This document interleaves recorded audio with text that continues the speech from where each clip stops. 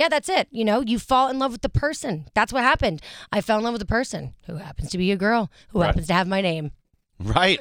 And who happens to have like this best, skinniest legs ever. So now I There's feel an like issue brewing there, I feel. Now I feel like I have skinny legs. Well, technically you do.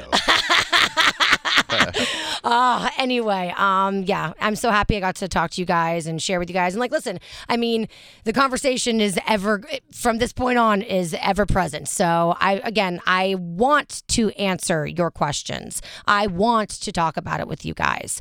I feel like when people understand things, it just makes them, well, so much more understandable. I wish I could say that a little bit more eloquently, but I really do. I think that understanding people's stories, it just makes the world a better place, and it makes people more open-minded and more accepting. And I think that that's the way it needs to be. So please, any and all questions, I want to answer, but I still really want the show to be as petty as it's always been. I want the show to be about hating the Kardashians. You know, I mean, that does not go away. I don't think we have a choice.